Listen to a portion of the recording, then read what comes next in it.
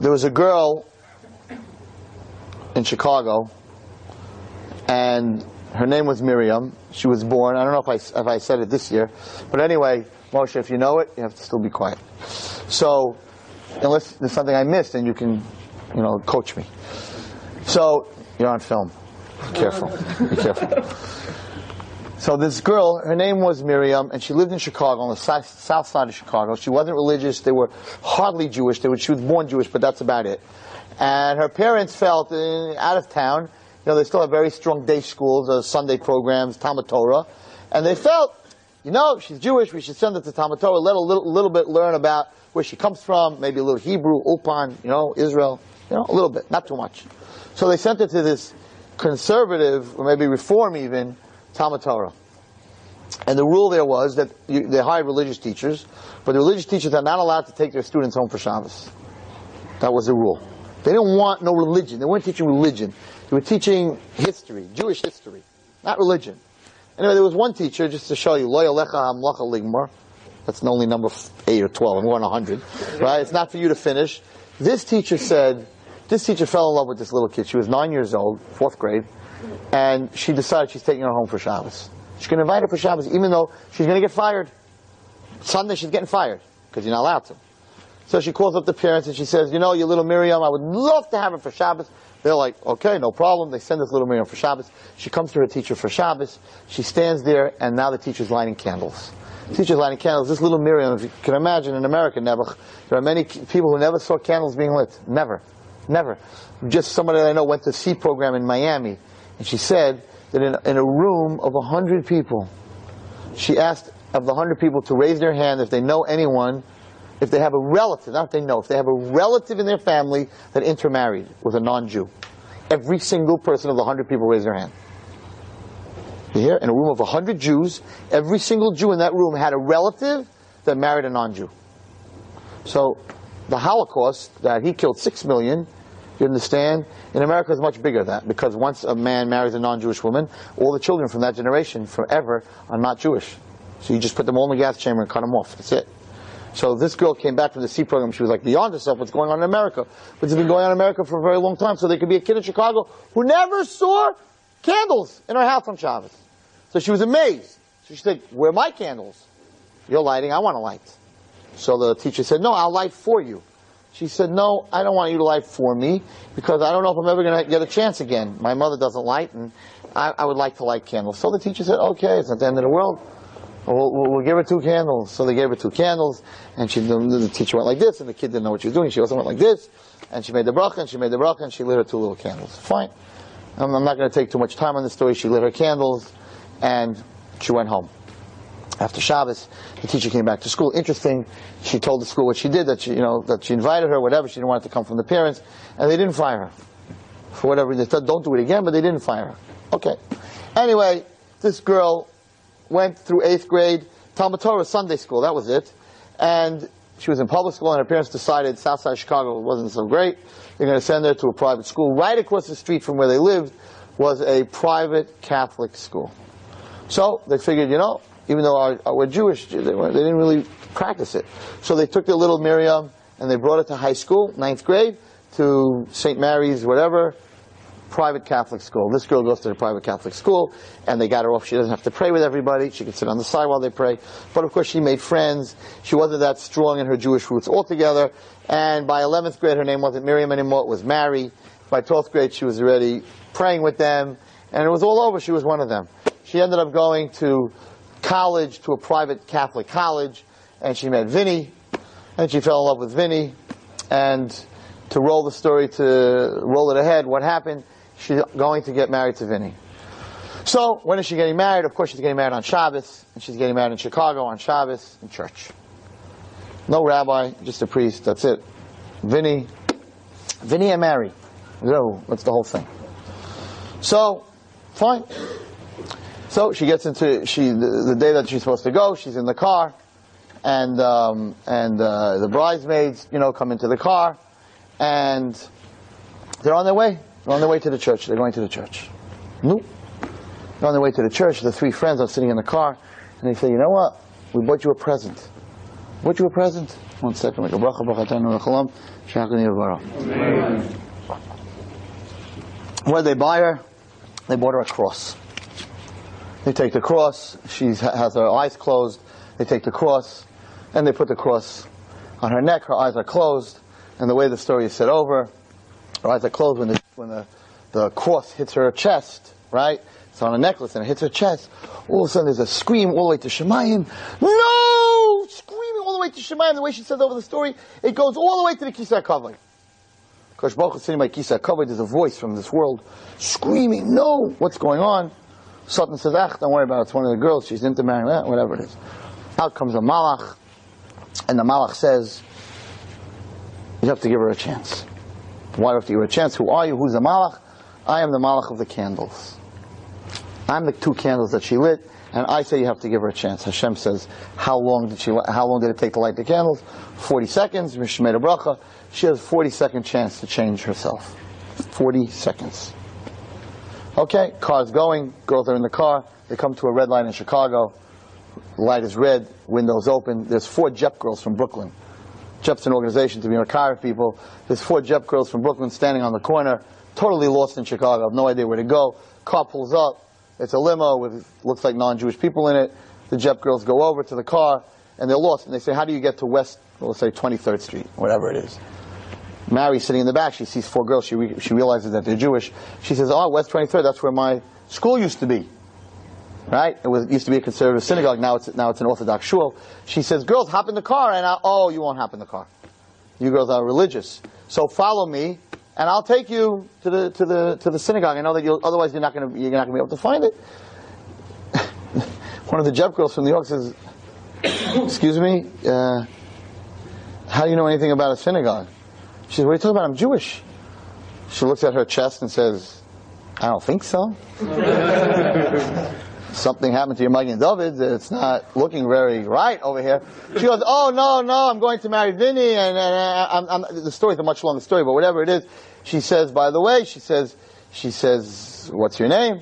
She says, "Oh, they call me Mary." The JEP girl asks her, "What's your name?" She goes, "They call me Mary, but my name is really Miriam." So the JEP girl says, "Look what I have." And she's wearing one of those silver things. "My name's also Miriam. Isn't that crazy? Hashem made Miriam meet Miriam." She says, "Well, we'll follow you." So they follow the car to the shul. They come to the shul, and this JEP girl's thinking, what is a JEP girl, 17-year-old JEP girl, how's she going to save this woman who's in the car with her friends, wearing a cross, on her way to church to get married? What are you going to do? You give up. You'd walk away and say, what am I going to do, right? What can I do? This girl, she's a Brooklyn girl, right? She has chutzpah. She says to her, "Listen, you're Jewish. Why don't you get a blessing from the rabbi?" She goes, "A blessing from the rabbi?" She says, "Yeah, they're in the middle of services, Saturday services. Come inside, get a blessing from the rabbi." She goes, "You know what? I'm Jewish. I should get a blessing from the rabbi." She tells her friends, "Wait 2 minutes. I'm going to go inside to the synagogue. I'm going to get a blessing from the rabbi." Not knowing, of course, there's no way a rabbi's going to give you a blessing to marry Vinny. But the JEP girl knew that, but she didn't know that. So she's about to get out of the car. The JEP girl says, "You really shouldn't wear that in synagogue. It might shock him a little bit." She goes, "Oh, you're right, 100%. I'm sorry. It's not respectful." She takes off the cross. She takes off the cross, off her neshama, and she puts it on the chair. And the way she says over the story, that was the turning point. When she took that cross off and put it on the chair, that was where she opened up a little bit for Hashem. A little teeny hole for Hashem. So she goes ahead, and she comes into the shul. She walks into the shul. Now she's in a wedding gown. I'm sure it wasn't very sneeistic, right? She walks into the girls section of the shul, and they're used to out-of-towners about shuvas and stuff like that. And the Rebbetzins sitting there, and they're all sitting there, and they're like, "Okay, listen, some Baal Tshuvas take it a little bit." She took Shabbos Kala. She took very literal. So she went out and she bought out a wedding gown. Yeah, we're not going to say anything. So they're not going to say anything. Fine.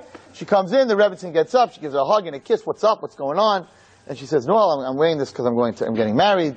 "To who?" "To Vinny." She goes, "He's Jewish?" "No, he's not Jewish." "Were you getting married?" "At church." She says, "Listen, we're almost finished praying. Maybe my husband, he's the rabbi of the synagogue. He'll talk to you. Maybe he'll give you a blessing. I don't know." They're all playing the same game, right? Okay. Anyway, they finish davening. She's waiting. The girls are beeping in the car already. They're getting crazy. And the rabbi comes out. He sees this beautiful Jewish girl. She's Miriam's a Jewish girl. Her name is Miriam. He says, "Listen, I'm not telling you Vinny, not Vinny, whatever. But you know what? maybe before you marry him, spend a Shabbos or two with us. And then decide if you want to do this. Because if you're going to marry him, you're never going to have a Shabbos. Maybe it's something you should look into. And then you push it off for a week, 2 weeks, 3 weeks, whatever it is. When a neshama, maybe some of you guys have seen it, but when a neshama unravels, it unravels. Because our souls want holiness. So when you start to scratch off the dirt a little bit and the diamond shines through, it wants to break all that dirt off. So automatically, didn't make any logic sense, she's on her way to her wedding, right? She came outside, she says over the story, she came outside, and she went to her friends and she said, girls, I'm postponing the wedding. Oh, you can't, we knew it. The minute you start talking to Jewish girls, we knew this was going to happen. We heard about you guys like this, you never make up your mind, and She turns around to Susie, one of the girls sitting in front. She goes, you can marry Vinny for me. Because the two of you have been looking at each other anyway all the time. I've been watching you. So, you know what? The hall is there. It's paid for. The priest is there. You go marry him. And they drove off. And here was this girl sitting at a shul in a wedding dress on the day that she was going to marry Vinny. Okay. So the rabbi took her into his house. And they ended up collecting money. And they sent it to Eretz Yisrael. Maybe even to Neve. I'm not sure where she ended up, but I think it was Neve. And she ended up going to Eretz Yisrael for a year and for 2 years, and she ended up dating another guy. That guy ended up becoming a Rav Arla Chassid. They ended up living, from Chicago, going to church on a Shabbos, wearing a cross to get married to Vinny by a priest, ended up a Rav Arla Chassid in Meir Sha'arim, Yerushalayim.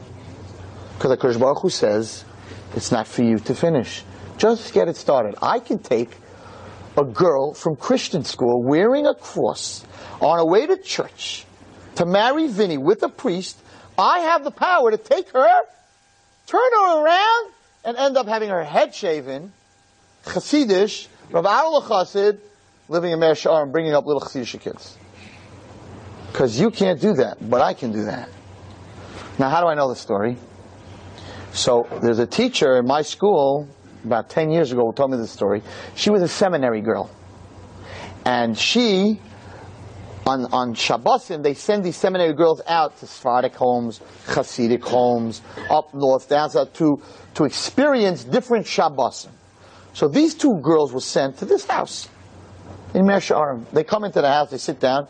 They're a Arla guy with the big white yarmulkes, and he goes to shul, and then this girl comes down, right? An American girl who speaks English, she comes down, and she's coming to light her candle. She has she had like 6 kids, but she had like 2 little girls and 2 little boys going with her to light candles, and they see this woman is coming to light candles in a wedding dress. Now they're like, Rav Arla Chasidim, maybe all the women Shabbos Kala, l'chadaidi likras Kala. We don't know minhagin, right? So it could be it's their minig, right? So they sit there quietly, they're not going to say anything. If you think I have a list, they said that she stood there for 45 minutes to light candles. Everyone who doesn't have children, everyone needs a full shalema. She just had a whole list, crying by this name, crying by that name, this one needs a shidduch. Mamish like a Rebbitzin. She finishes the 45 minutes, she sits down, she said, so you're wondering why I'm wearing this dress? She said, the reason I'm wearing this dress is because I was rewarded on Shabbos. Because when I was a little girl, I lit candles. And I know that's what saved me. And therefore, since I found God on Shabbos in this wedding dress, I made a neder that for the rest of my life, I will always light my candles in this wedding dress. And that's the story of a moment. How long is a red light, guys? Go outside. Go to the light. Sit there. 40 seconds.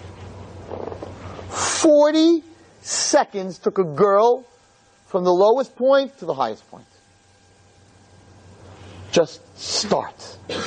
Just start with 40 seconds. And you can go from wherever you are to the highest point. Hashem will take you. But you have to stop at the red light. And she offered these kids help.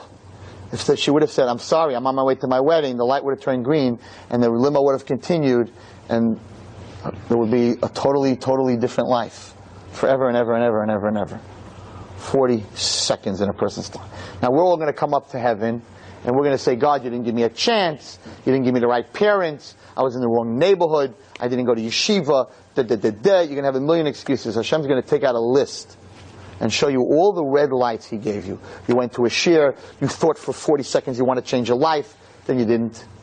You went to a funeral, and when you saw that this young guy died, you said, oh my God, I could die young also. I have to chop around, I have to jump, I have to change my life. But you didn't. You went to a wedding, and you saw the beauty of a chassan and a kala getting married, and you said, oh boy, I wish I would only have one girl like this guy has, instead of 30 of them. But you didn't. Everybody has red lights in their life. Everybody does. The question is, how do you read it? Do you read it the way Moshe Rabbeinu read it? Leave me alone means if you leave me alone, or leave me alone. That's the difference in how you read it. And you have to believe in yourself. And you have to believe that you can do anything.